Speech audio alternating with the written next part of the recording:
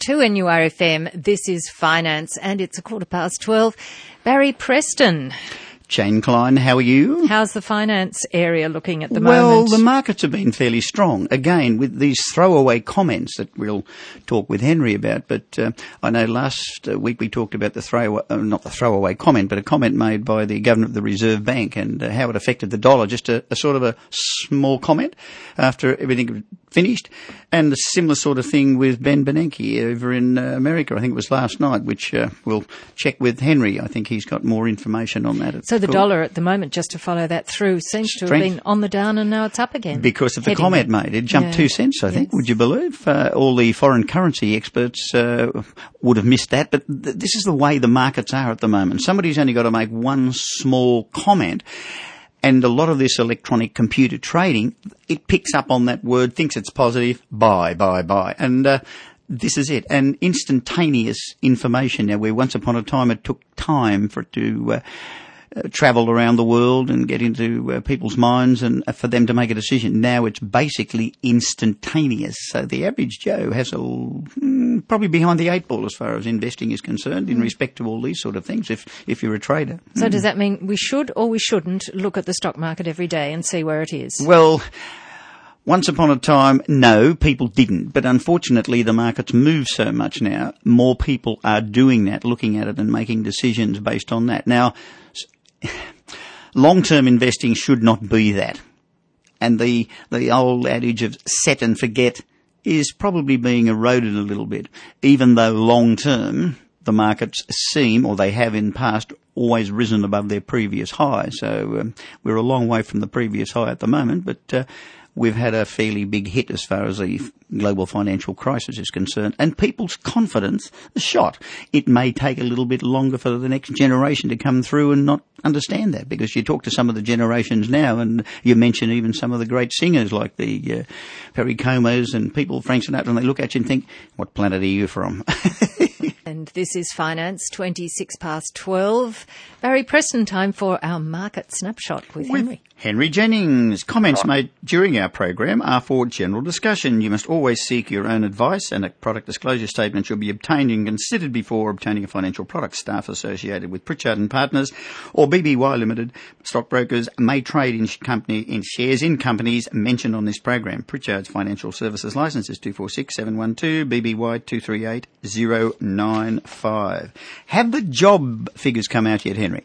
Yes, they have, Barry. They came out about an hour ago, and they showed that unemployment rate has risen to 5.7%, which is somewhat worse than analysts have been predicting. Worryingly for Tasmania, their unemployment is now up over 8%, which is the first time any state's had that in over a decade. So, not looking too good in some of the states. Western Australia had a big rise as well. So, but there were some jobs created. So that was good. 10,000 odd jobs were created. Well, that was good then. Now, our market seems like the stop-go man, or the stop-go person, operators. It's up, it's down, it's down, it's up. The US says something, it goes down. The US says something, it goes up. China's not looking good, it goes down. What's happening? I think we're seeing, well, it's summertime in the Northern Hemisphere. A lot of people are away on holidays. We've got a lot of people away on holidays as well because it's school holidays for kids, and things are quite thin. So we are jumping around on any kind of piece of news, and this is the brave new world, I guess, where computers pick up on news headlines and trade accordingly and trade with the momentum. So we are seeing a sort of a stop-go. One day it's terrible, the next day it's fantastic.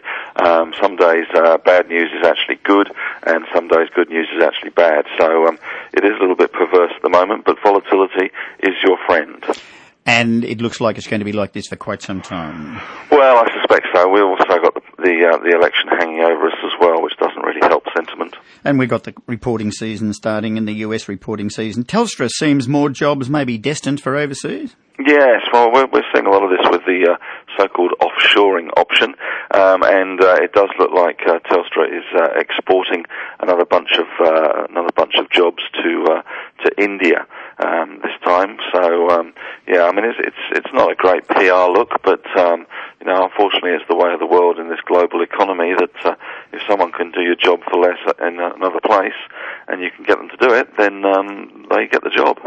And as we were talking about conflicting information, consumer confidence appears to be building up. Some say yes. The Westpac and the Melbourne Institute survey of approximately 1,200 people showed its index of consumer confidence edged down. But yet the other ones say it's edging up at the pessimists and not ahead of the optimist, which is good.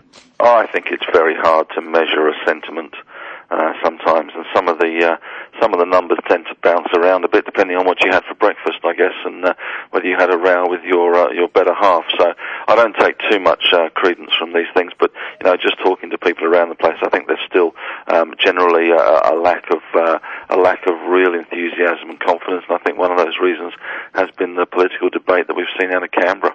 Interesting. Qantas not flying so well. By that I mean the planes are flying exceptionally well, but the company performance is in a little bit of a quagmire at the moment. Yeah, the airlines, I spoke about this on Sky yesterday. Airlines are hard work. They're a business with an awful lot of moving parts, and Qantas is up against a lot of national carriers like Singapore and Emirates and those sorts of people who are backed by their governments, who really are not always in it just for money, but more a question of prestige. And the other problem that Qantas has had recently, of course, is the oil price hitting sort of 105, which is one of their biggest costs. Is obviously the oil that it costs to fly around the planes. So never a good time for airlines when you've got high oil prices, I'm afraid. Definitely not. The Australian Securities Investment Commission may sit in on company briefings since the NCM, the Newcrest fiasco. Wouldn't it be better if they sort of put tapes or videos in there and got every exact comment? Well, this is actually, I sent this to a friend of mine who does work for ASIC and suggested it the other day to a journalist in the Sydney Morning Herald that maybe we tape a lot of phone calls in the broking industry in case there's problems, and it would be just an easy procedure just to take a record of every broker's and company meeting. They wouldn't have to monitor all of them. They just have to put a few high-profile ones to the sword and fine them heavily if they made some mistakes to set an example. So it's always good to throw a body bag out on the runway. It tends to focus people's minds. It's getting difficult. It really is, all this compliance and so forth. Whether it's good or not, I don't know. It's a nightmare. What happened to Billabong? Billabong. Well, we've spoken about Billabong many, many times. The stock has had somewhat of a rally. Everyone was getting excited about the fact that it had rallied 10% and 15% and 20%. Don't forget that Billabong is still only 22 cents. So, a 10% move is only a couple of cents, really. So, we're all getting very excited, and certainly I'm not getting that excited, but people are about Billabong's meteoric rise. But let's not forget their meteoric fall has come from about $17 to 22 cents. They did get down to 13 or 14 during the tax loss selling period and have perked up a little bit as a few of the hedge funds in the US are looking to take a more control and more action in this stock. So no parties yet? I think they're a long way from partying. Their only market cap is $100 million, and they've got a hell of a lot more debt than that. Banks are keen to issue hybrids. The ANZ and Westpac are in at the moment, and people are buying these like they're going out of fashion. People chasing yields. Now, they're not shares, but they do pay interest. They do. There's more hybrids than a Prius convention at the moment, and we're seeing an awful lot of these banks issue hybrids. We saw ANZ and Westpac with sort of $750 to $1 billion hybrid issue. And you're right, Barry. They're not as safe as sometimes people think. People need to read the small print. They do offer a good yield, but then again, so do the bank shares themselves. I mean, some of these banks are yielding 5.5%, 6%. Fully franked, okay, you probably got more risk there than you have in a hybrid, but you can buy some protection through the option market as well with these bank shares. So it does give you a little bit of comfort. So I'm always baffled why people would pile into these hybrids, but they do seem to. But you do have to read the small print because some of them are not quite as safe as you would have imagined. Just because of the name. You mentioned very quickly the annual Diggers and Drillers, the mining fraternity, getting together over in Kalgoorlie, but I think you called it something else, was it? The Diggers and Drillers? Yes, I've christened it the Cost Cutters and Cancellers instead of the Diggers and Dealers. That usually takes place at the beginning of August in Kalgoorlie, but I think it's going to to be quite a sombre affair this year, judging by the state of the small mining stocks. Although today we have seen the gold price perk up, and a lot of these stocks have bounced sort of 8 to 10% in some cases. But again, a bit like Billabong, some of these stocks have had massive falls. Things like Silver Lake have fallen from $3.50 to 58 cents. So a 10% move up sounds a lot, but it's not in the big scheme of. You look at the charts, and they've come down a long way. So they've got a long way to go yet before the diggers and dealers can celebrate in Kalgoorlie this year. At 25 to 1, you're listening to Finance on 2NURFM, and Barry Preston, Market Snapshot with Henry Jennings. Henry, any signs of the Japanese money printing showing any life where it really matters?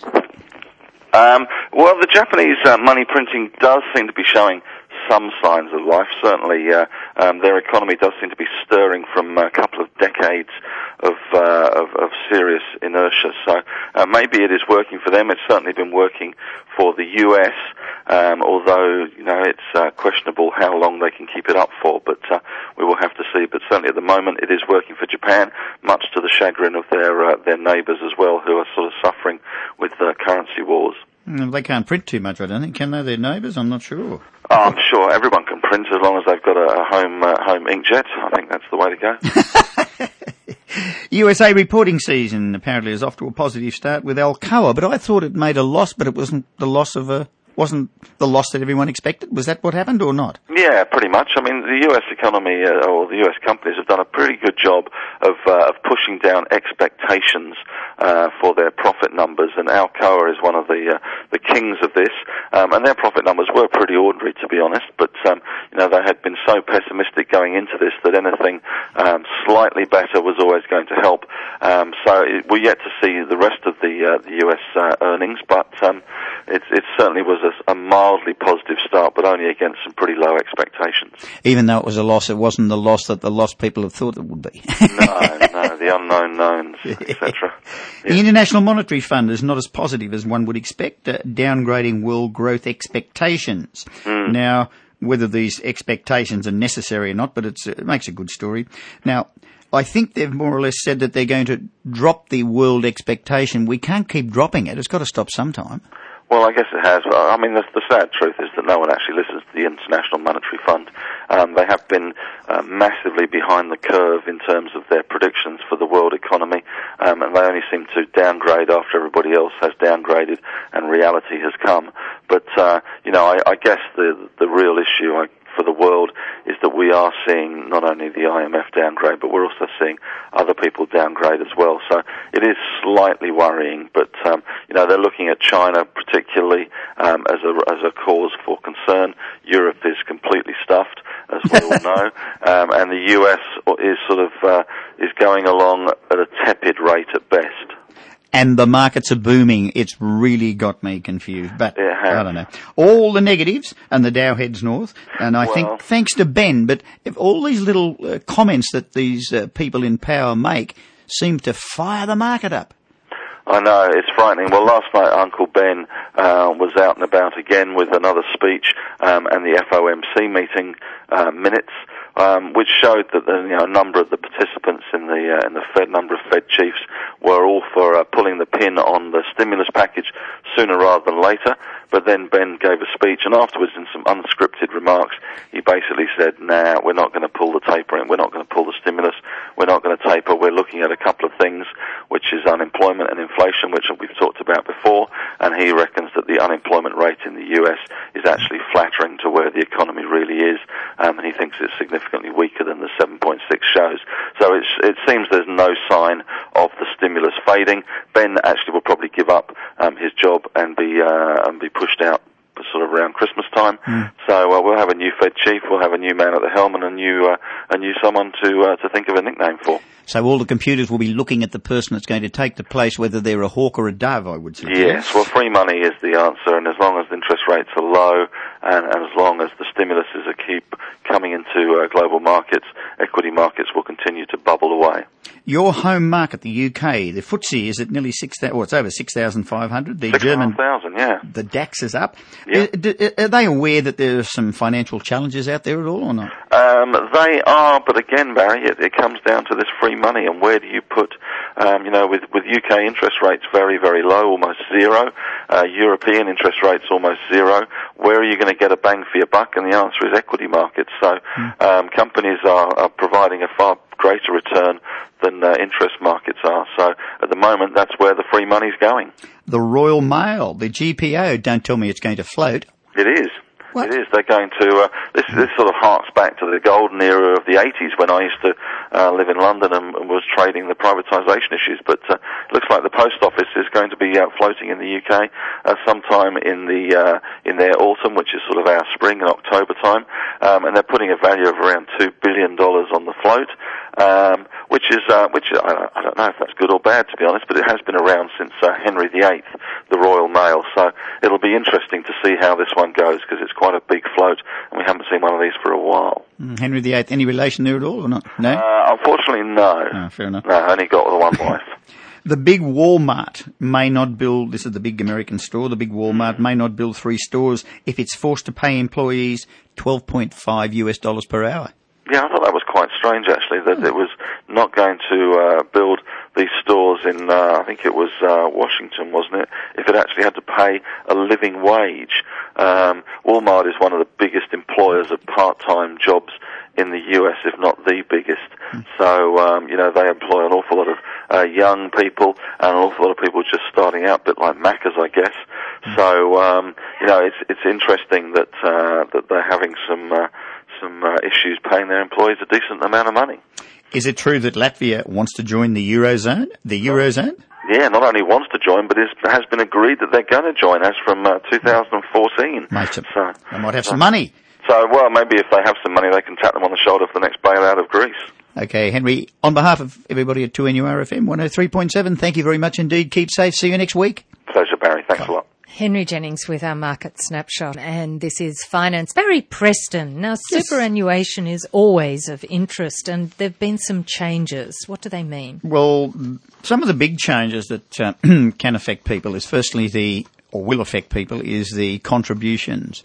It was 9%. This is what's called the superannuation guarantee, the SGC, the superannuation guarantee contribution, where your employer puts in 9%. Now, some people find that their weekly wage or fortnightly wage will be affected because it comes out of your income, where other people will not see that because the employer pays for it. It's all a part of your agreement as far as your wage or your salary is concerned.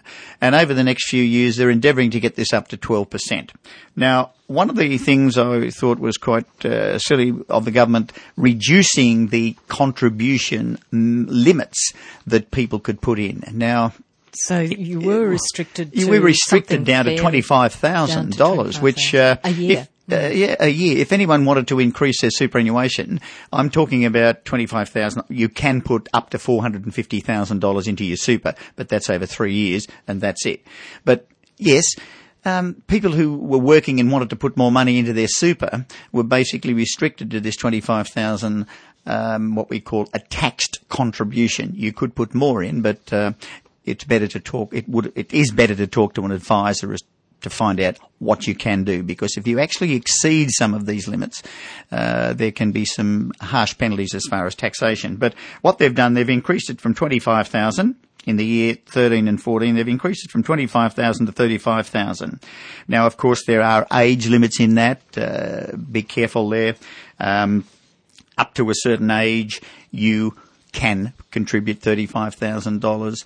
So it's better, again, I can go through all these in detail, but they're quite boring when you're talking about fine figures and so forth. They are actually, when you think about it. Now, you can put $150,000 in 1 year, and you can do $150,000 the next year, and you can put $150,000 the following year, $450,000. But be careful, because these can also, if you're working and you're paying superannuation contributions from your employer and you put those large amounts in, you can be you will find that you may be taxed heavily on it because there are strict limits. So be very you might careful. Go over by mistake. Yes, and also children. Yes, children and super contributions. Anyone under the age of 65, including children under age 18, can contribute to super without meeting a work test.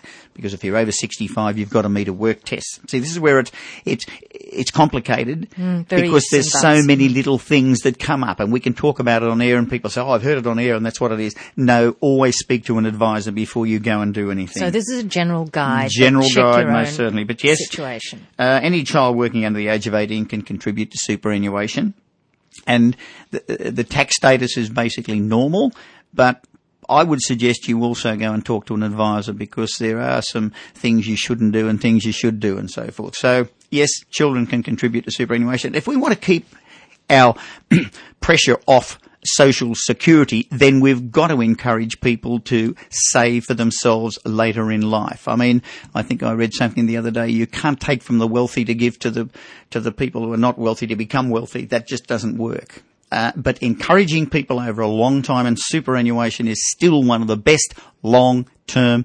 investments. And you get to use it later. You get to use it. And when you get older, that's the time you need it. Yes, indeed. Absolutely. This is Finance on 2NURFM.